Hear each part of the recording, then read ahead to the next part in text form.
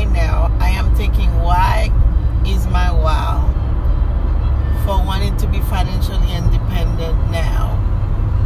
Before, I wanted to be financially independent with my spouse, so I follow whatever plan that he wanted to go to follow, and we did it. What is your plan?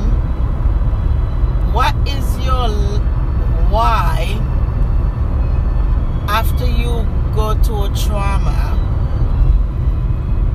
Think about it. I was talking to a young man. He just lost his wife from an aneurysm. And I thought it was brain aneurysm. No, it was a spleen aneurysm. And he said it's very rare that happen. And they have 2 kids. So he's broken. He's hurt. And I told him, you could get mad at God. You could get mad at people. But you have 2 kids. They need you. So you need to take care of yourself and be there for them. That is one of the reasons. That is your why to move forward.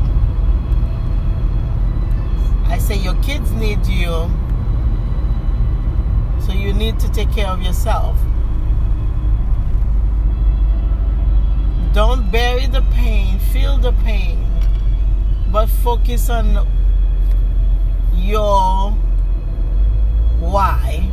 Why do you have to stay alive? Why do you have to stay healthy?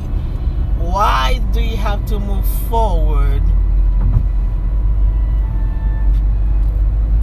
And then start with that,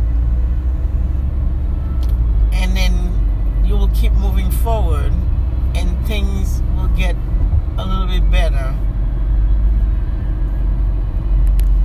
I say once you have somebody that die, all of a sudden it's a trauma, so it stay with you. It is gonna stay with you, and you're gonna have to deal with it. But you need to focus on why do you need to stay alive? Why do you need to move forward? Why do you need to get up and go to work?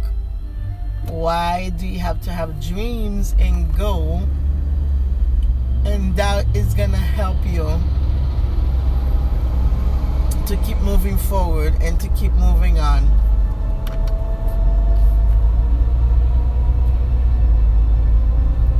So I was very happy that I could, help someone, because I do understand what is he going through. So it does make sense. Everything happened for a reason. You may not know the reason, but there is a reason for it. And sometimes, most of the reason is you get to help someone else that's going through something that you went through already. So remember, find out